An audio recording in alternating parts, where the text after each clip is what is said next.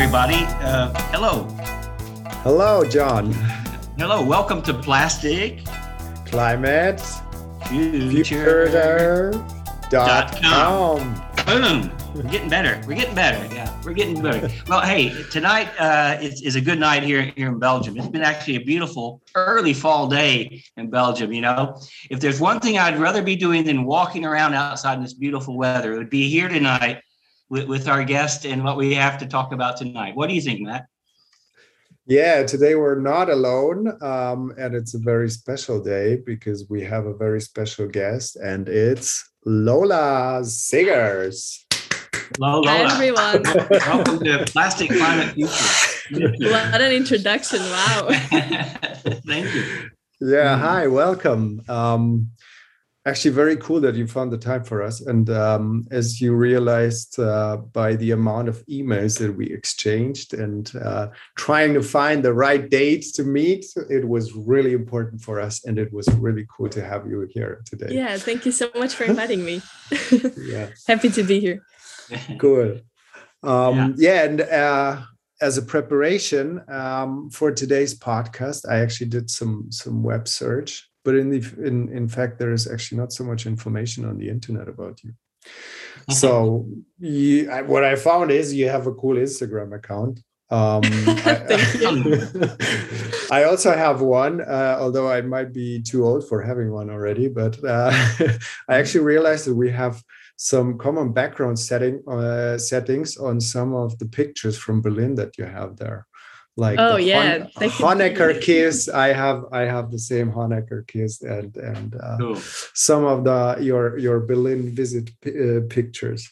And apart from that, what I know about you is that Lola Segers was born in Antwerp in Belgium in 2001.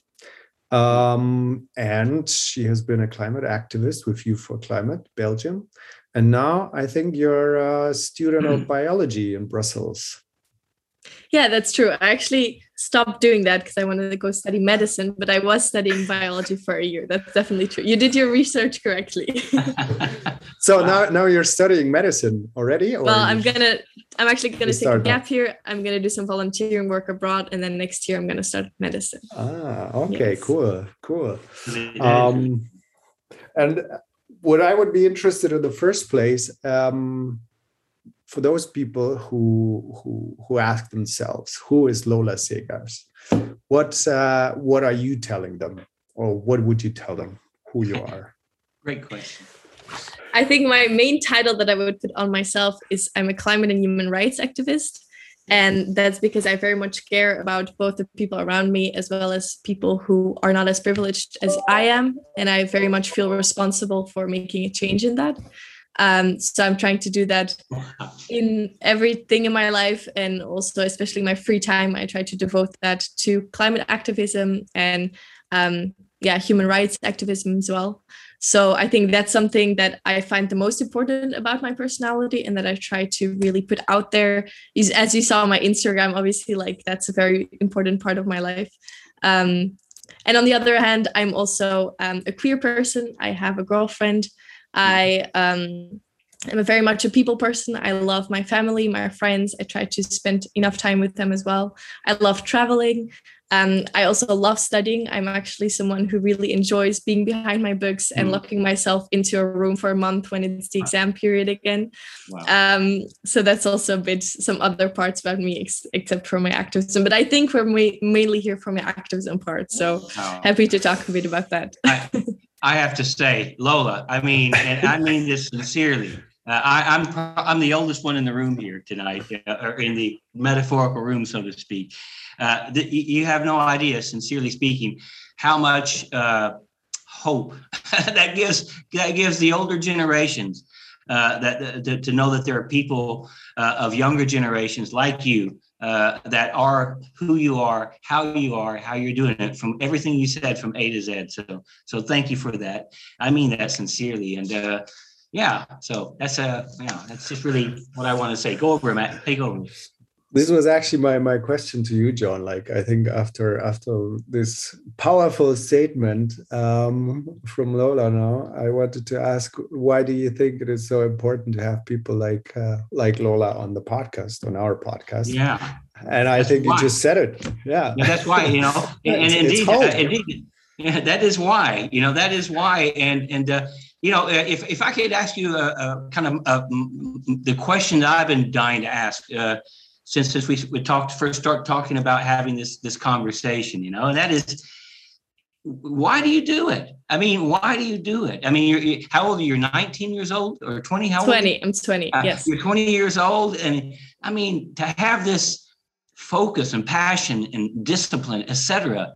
Why do you do it? Why? I mean, and to ask it in a little bit more cynical way by some circles, not mine or Matt's, but why do you care? Why do you care?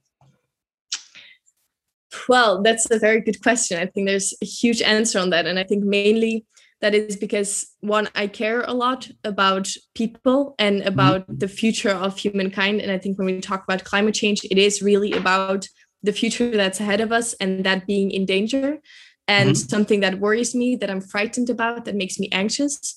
And I think the best way to act on that and to deal with those emotions is by actually acting and by doing something for it. And on the other hand, I also realize how privileged I am as a person. I'm white, I'm fairly wealthy, I grew up in a very nice family. I have the possibility to care and to act on those topics, even though there's a lot of people out there who just don't have even the possibility or the choice to do something about it. And I feel like the fact that I do have that choice, I also want to take that choice and take it on also for those who don't. Like, for example, we very much talk about people in the global south and people who are just a lot less privileged than I am and that are already seeing the consequences of climate change. And I feel like I have the choice to do something on it. So I also want to do that. I have this huge sense of responsibility that I just want to take on. And also I am a lot of, like, I do feel a lot of anxiety around this topic. And I feel like the best way to cope with it is by acting and by being surrounded by people who are also worried and also want to do something. And yeah, I think those are the two main reasons why I do what I do. Wow. And is this also the reason why you joined Youth for Climate, or you already had these feelings before and you already knew before that you want to do something, and then Youth for Climate came along and that's why you joined? No, it really was. So in Belgium, we organized the strikes beginning of 2019, and we did it for 20 weeks, until the elections that were happening back then in Belgium. And we did it for 20 weeks, and I just joined the strikes each week. But then it was coming to an end, and I was like, oh my God, but I do not want this to end. Like, I want to continue acting and continue having the feeling of doing something. So that's when I reached out to the movement, like, hey, do you need help? Can I get involved? And that's how I actually got involved, because before the climate strike started, I actually was barely aware of the climate topic. It was really because I saw all those people in the streets that I was like, wow, but there needs to be something going on. So I started Googling and I started informing myself. And that's when I actually got worried. I was like, okay, we really need to do something about it. And that's how I actually got involved. So it was first climate movement and then the climate topic that got me worried. That's so interesting. I mean, for me, Youth for Climate impacted me without even knowing. When in April 2019, I was on vacation, walking on a beach in Greece, and came around and saw a pile of plastic waste. And what played in my head was all kinds of things, including these protests that were taking place in Brussels at the time. It impacted me to say, I want to do something too. So good to hear that. And it's clear your focus is on the present time, but you're also looking towards the future and what we can do in terms of real making changes moving forward. Is that right? Yeah, definitely. I think what keeps me motivated right now is the idea that there's already people suffering. That's why it keeps me motivated, that idea, because if it's a future thing, it's harder to be so worried, I would say. I also think, and that's a personal thing, I think there's many different opinions, that this will not affect me yet. Maybe my children or my grandchildren, but probably I won't feel as much because I'm in Europe and I'm a privileged person.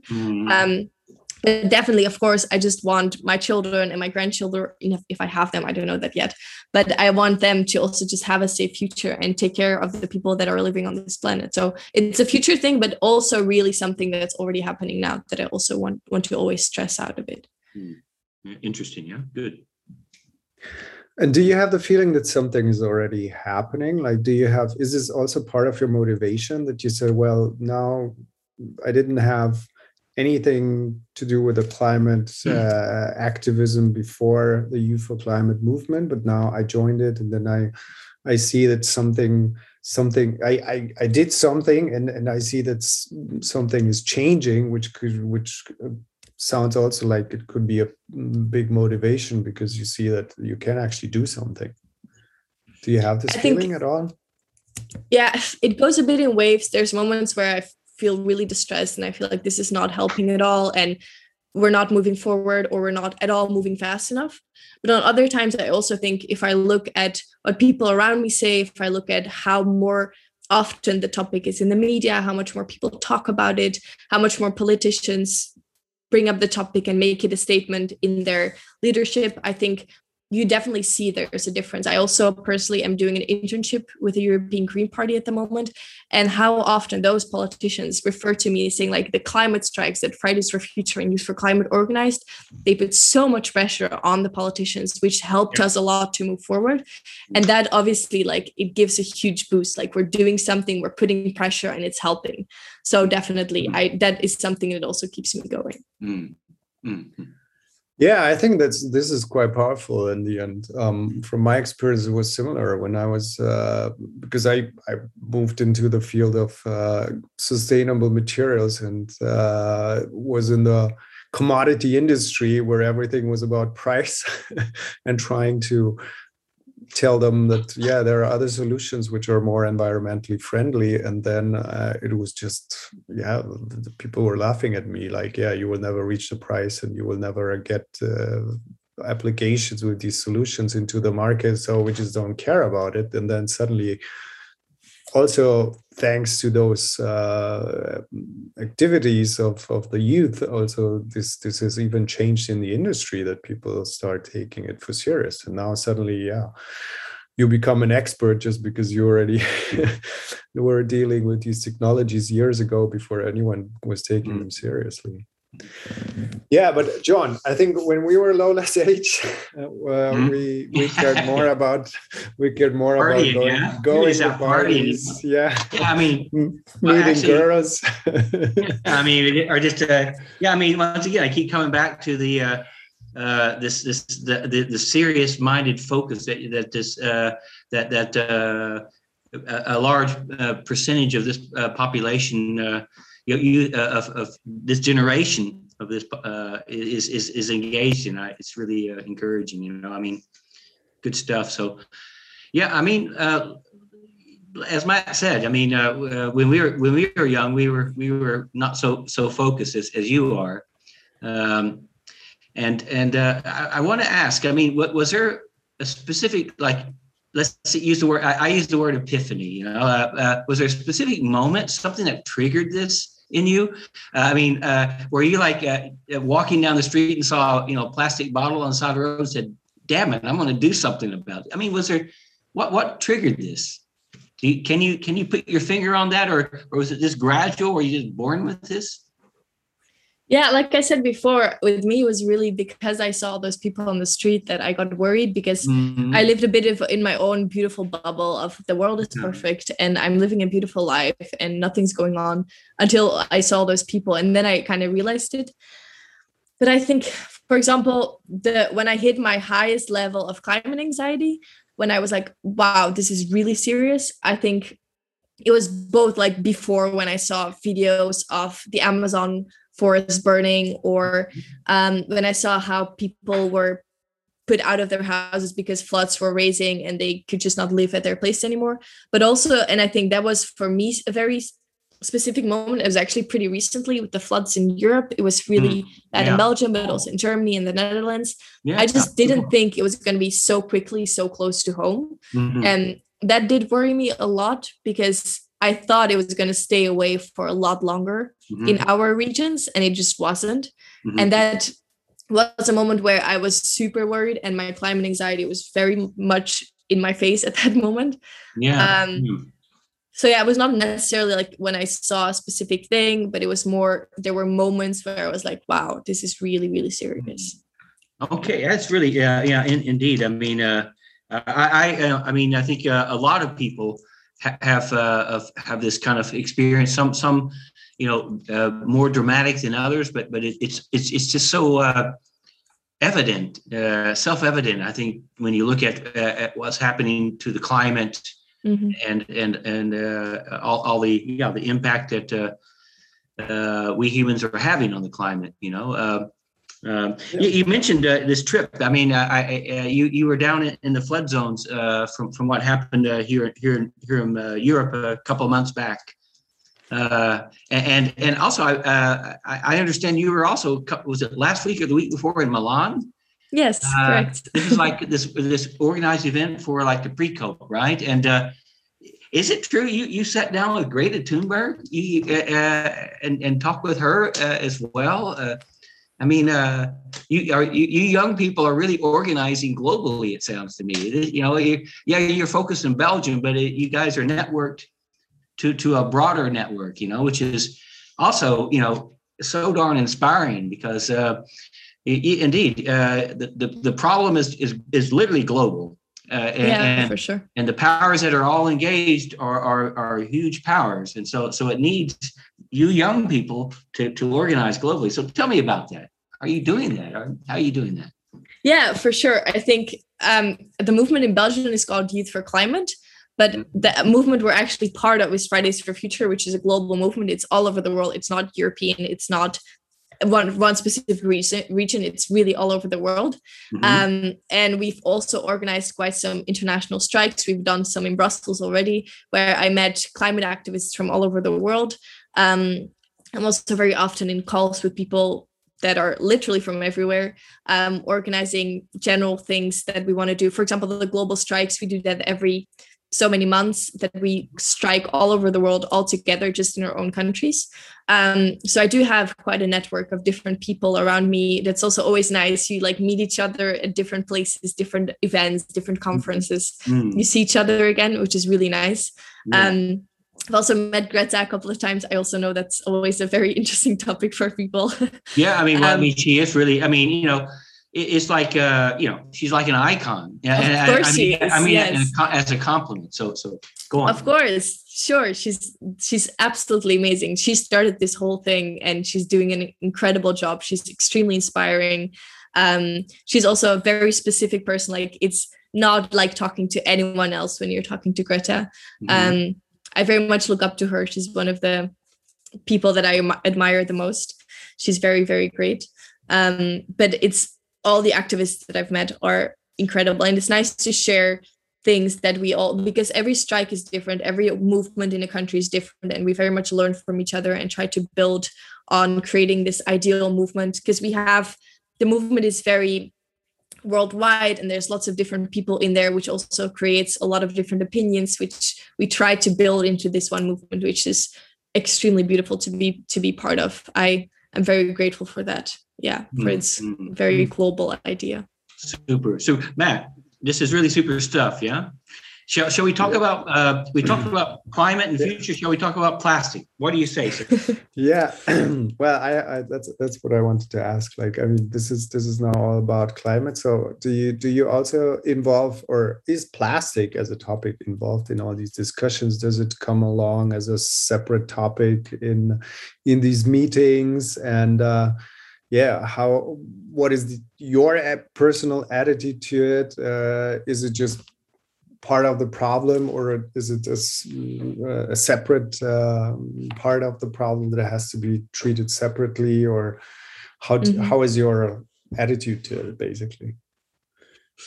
Yeah, I think climate change has so many different topics. It's literally in everything we do, climate change is involved, and plastic is of course part of it. I do think that, and like plastic, you could see that as an environmental problem, but there's of course a lot of links to climate change. Like the less plastic we use, the less emissions we emit. So it's like everything is linked to each other. But I think in the Fridays for Future movement, which is the specific movement I am in, that's different for other movements. But my movement is more focused on like the broader picture and not specifically the different topics. I think we are really looking for a system change, which is just a lot broader than just a plastic topic, just this topic. It's really just the overall picture, I would say. But of course, plastic is hugely linked to climate. And we all in our personal lives also try to minimize plastic because it's so linked.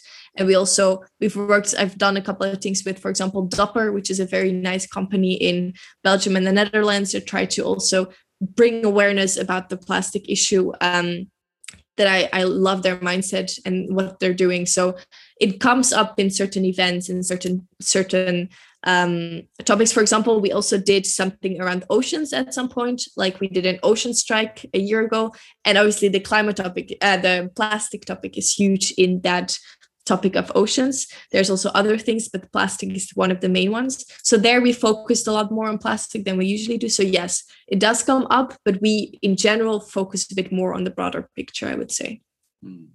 Yeah. Okay. I mean, yeah, Matt, no. Shall I go? Yeah. I'm thinking here. Indeed. Looking at plastics, I mean, we have to talk about plastics a little bit because plastics is 1/3 of our title. Yeah. Of course. I'm a plastics nerd. You know, I mean, believe it or not, I spent a large part of the past 2.5 years in my free time nerding out, trying to understand really about the impact of plastics on the environment, the value of plastics in certain cases, and how to move forward in a way that we make things better. So I'm a plastic nerd in this sense, you know. And what I understand about plastic is it's like if you look at you know how many barrels of oil we're taking out of the earth, either subsea or from the earth itself, the ground, whatever. One barrel out of 10 you can basically equate to going to the plastics industry, plastics production. So that kind of helps you get a scope of how big the problem is in terms of carbon footprint, you know.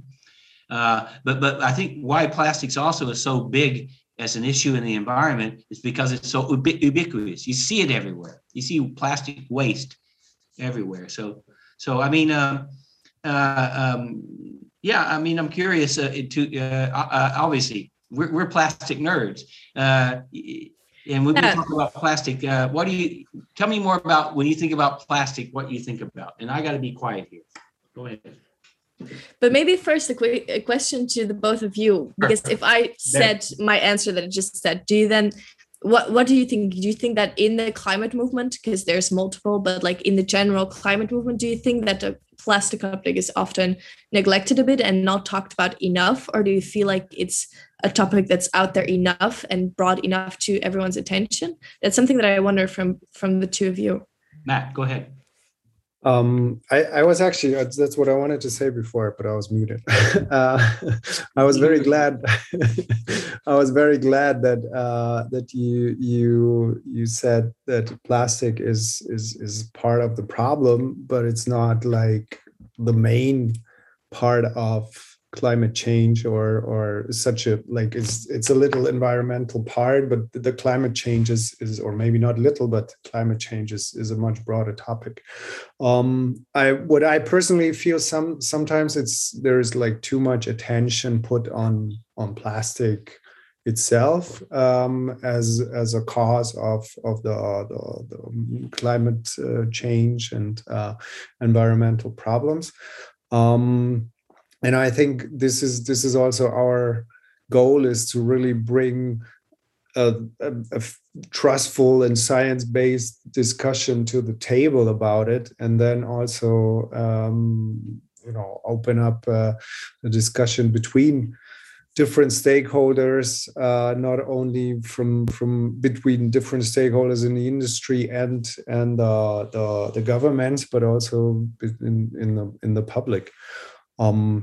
Yeah, I think it gets enough attention, but I think from my point of view, it should get more attention on how we deal with plastic, and also how we deal with plastic waste and with waste in general, which is something that I come from, because I'm working a lot with topics around circular economy, which is usually about systems thinking and about systemic change. And I think it's not enough to just say like, yeah, we just ban plastic and then we're gonna wipe off a big part of the problem that is causing climate change.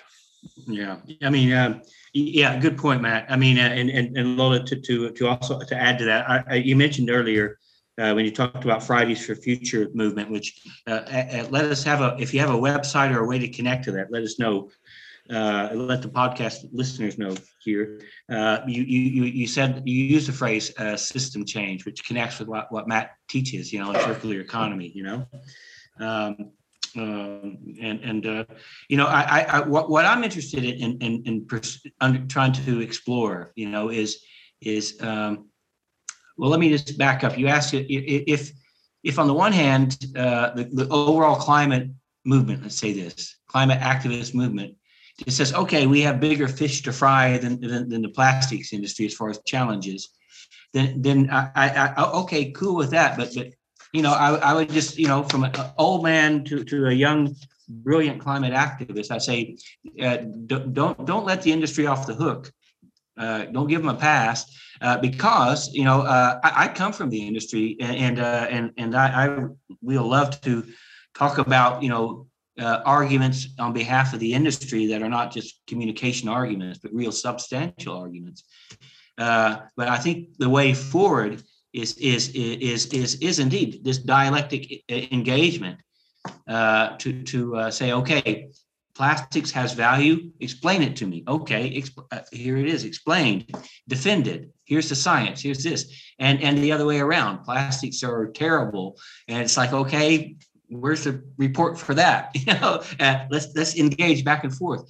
If to take it to the extreme conclusion of like, ban all plastics today. Well, then it's like, okay, good luck getting on your airplane, because it's made of, halfway made of plastic. So good luck, you won't be flying for another 100 years, or, oh, well, then we'll just go sailing. Okay, well, your boat's made of plastic too, etc. So anyway, that's my feedback.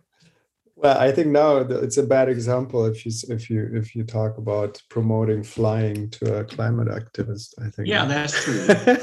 That's true. I've just had the discussion last weekend with a friend of mine who was forced to fly to Portugal, because that's where we met, but there was no train connection. He's categorically saying like, yeah, what's the point? Mm-hmm. But I think the point that you made, and I think this is hopefully answering also your question, is that it's not black and white, and what's missing from our point of view is simply this discussion and bringing the people from these different stakeholder groups to one table, and then have a very transparent discussion on the science, but also on how we behave using plastics at the moment, what can be done better.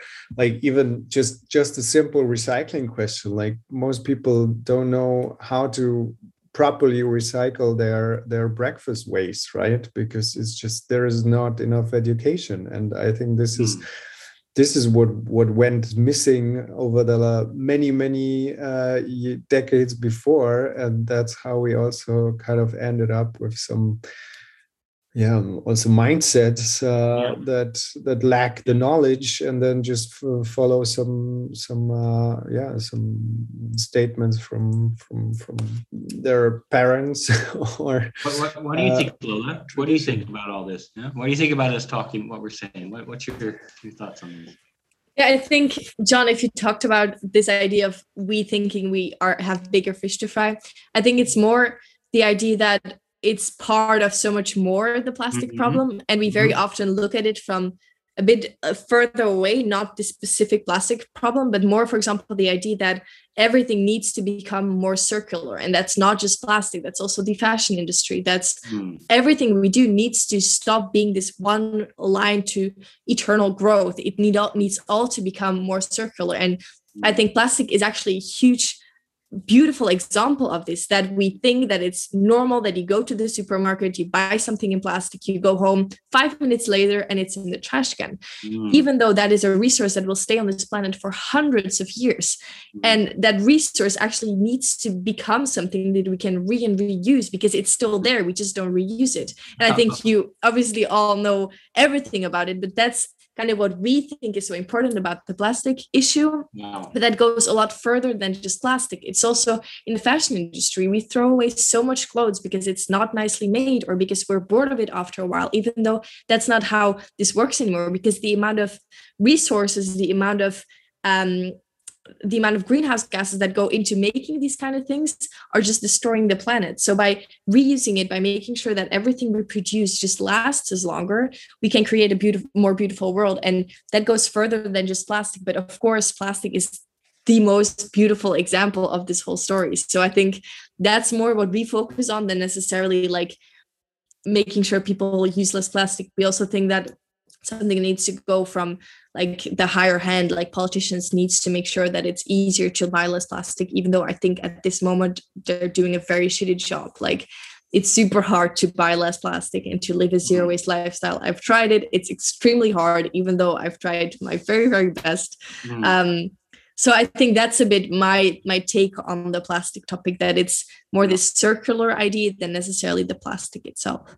Wow, that's really, really interesting. I mean, I'm going to say a couple of sentences and let Matt take over here, because I think this perfectly connects with kind of where we're coming from. You know, I've mentioned my coming out of the industry, but I could not agree with you more on what you said about plastics. You know,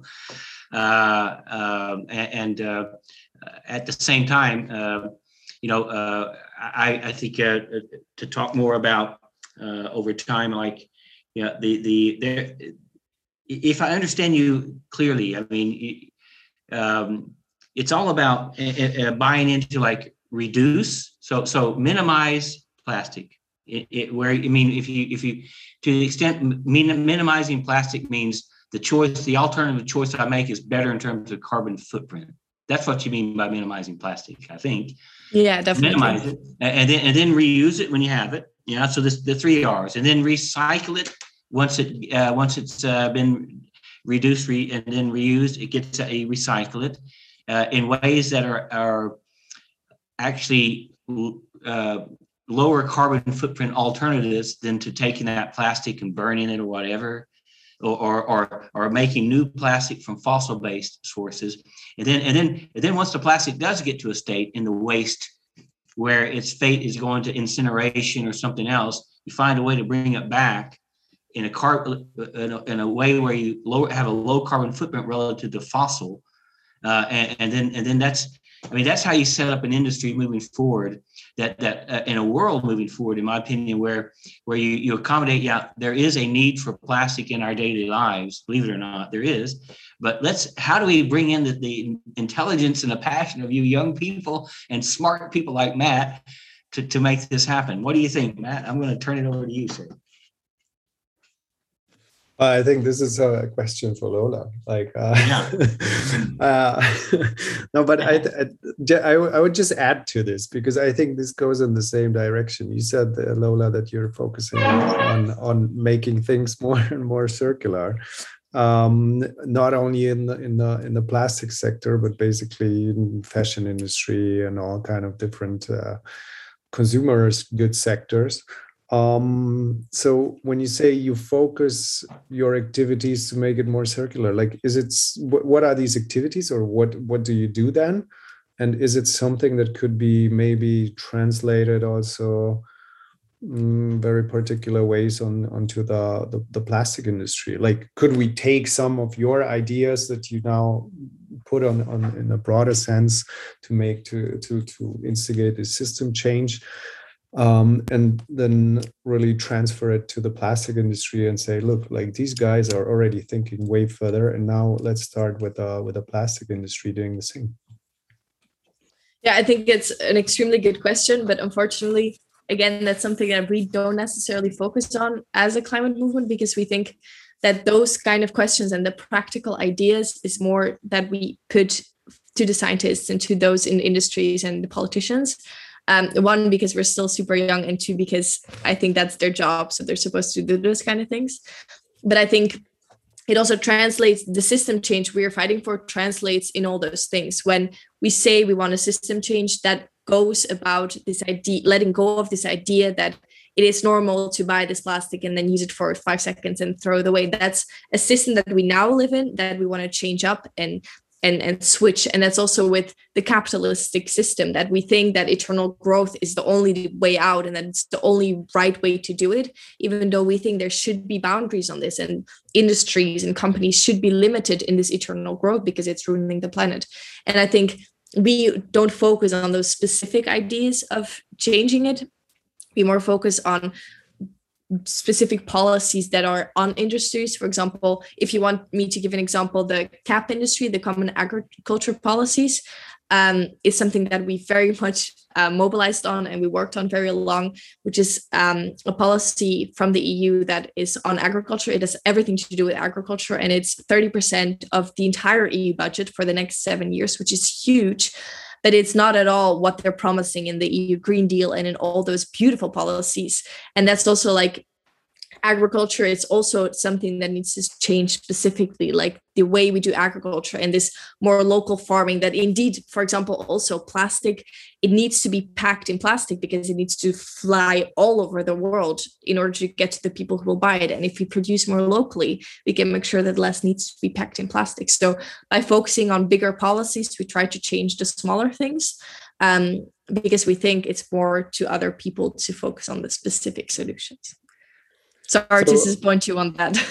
No. That's very good. Like, I mean, because this was the second question following this one would have been, so what would you like guys like us, scientists, industry guys, to do more so that we can actually accelerate this whole transformation, that we can actually accelerate the system change? So are you discussing also these kind of ideas, like, yeah, we have to tell those old guys up there that they should do this or this? Is it more something that should be done in a collaborational manner, sitting together at one table and having more communication between each other? Because I mean, for me, it's easy because as I said, I'm teaching at the university. My son is 18, so I have a connection and I know what's happening there, but a lot of people don't have this opportunity. Like, they don't teach at young students. They just live among the same age people for the next 20 years. And I think this is that's why it would be interesting to know, like do you have some specific ideas about how we could engage more and how we could accelerate this transformation, or wishes? Yeah. Can I add to that? I mean, this question that Matt's asking, and just ask this question. I mean, to the extent you look I recognize you're looking at very broad and comprehensive approach, but to the extent you look at, say, industry and bring it to like chemical industry, or these industries of the like of chemical industry, including plastics. I mean, do you have any? Do you think that you're at all being listened to? Do you think you're being ignored? You think you're being played, not by us, but by the industries? I mean, what do you think about that? And then come back to Matt, what he said too. I actually very much think so. I think very often industries and companies start using greenwashing in order to continue doing what they're doing and trying to act like they're also moving forward and listening to what science and politicians and young people are telling them, but actually doing kind of the opposite and just continue doing what they're doing. And that is extremely frustrating because greenwashing makes it even worse. I rather have you do nothing than greenwashing stuff. And I think that is extremely frustrating because obviously when you are in an industry or a company, the only thing very often is thought about is making profit and making sure that your business is booming and that it's growing and that it can continue doing what it's doing. But in our mindset, those companies can actually not longer exist with this same mindset in the world of tomorrow or in tomorrow's world. And we try to tell that to those industries and to our politicians, like it is the role. And I think also that's why we cannot really expect that from industries or companies, because that's what they live from. That's how they work. That's how they've been working ever since they existed. So it's really up to those politicians and the people that have the lead in this and that can actually change something to put this on industries and tell them there is something more beautiful waiting for you. There's something that makes you happier and that will make you live in a better world. But that's not something that can come originally from these industries because that's not how they think. That's not what they're working on. So it's up to those politicians to tell them, here is the boundary. You don't go further than this and this is why. Because we cannot expect that to happen from the industries itself. Obviously, there's beautiful examples of industries who are doing that, but I don't think that's going to work on a larger scale. So I do put it on politicians again, that it's their job to put the limits and to say here and not further. But maybe I can ask you the same question. Do you have an idea of what you need or what those industries would need in order to make a change or to adapt on how the world is changing? What do you think? Yeah, they need to listen to Plastic Climate Future because you just I agree. Yeah, no, but you just confirmed it. Like I think this was now the confirmation also of our idea to drive this engagement, because when you talk to the industry, they say, well, those kids, they don't understand how it works. We cannot change it. We have to fix so and so many people. But now you're just sitting here and saying, like, actually, yeah, we do understand that you cannot change it, but we have to change it anyway. So we have to sit all together, and we have this motivation that we bring in, and we can actually have a stronger power also towards politics if we work together in this. Yeah. And I think this is from my personal point of view also what's missing. Like I talked with my parents, I talk with people from other generations, and there are so many different opinions and so many sometimes misleading thoughts, and also like people mistrust each other on a generational basis. And I think this is something that is well, from my point of view now focused on circular economy around plastics and materials. But I think in all these climate topics, this is something that could be a strategy is to bring them, all these stakeholders, to one table, because there are these generational gaps which are not filled with any connections. But it's changing. Like I must say, it's definitely changing. I mean, even what we're doing here now, I wouldn't have imagined 5 years ago that I would think about trying to bring these different stakeholders together, right? Yeah. If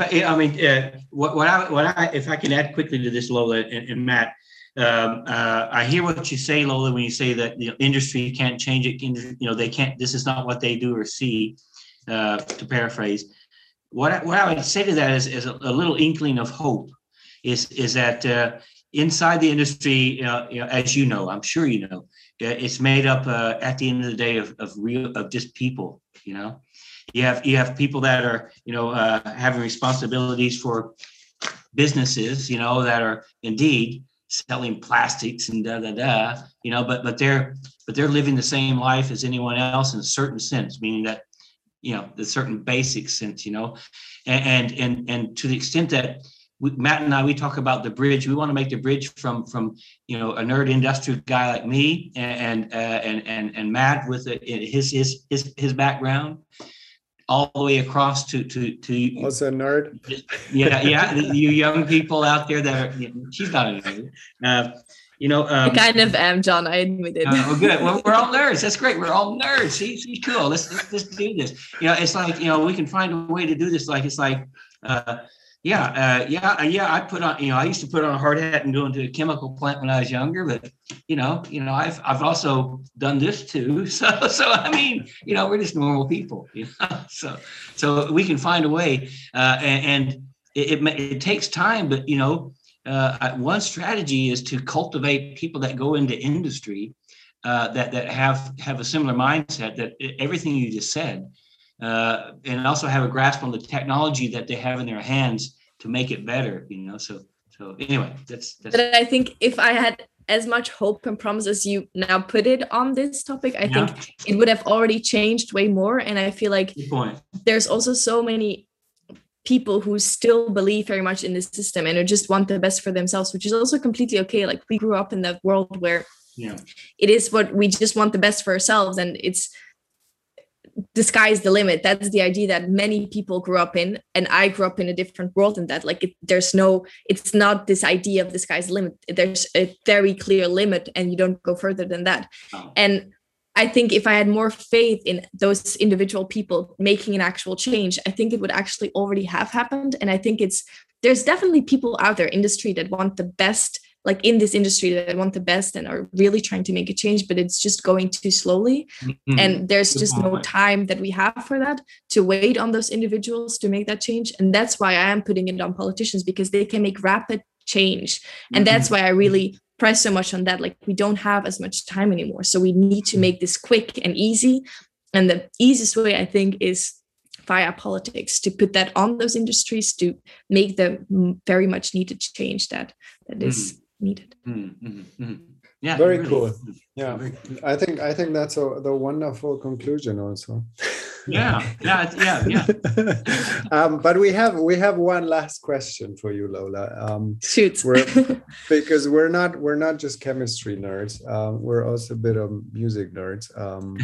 And I thought we want to establish a tradition in this podcast, and always ask our guests at the end the same question. Yeah. Is there a song or two that you would like to share with us that in your eyes connects with our mission? So with good faith, trust, and future. Yeah. Because we're gonna make a playlist on Spotify or somewhere.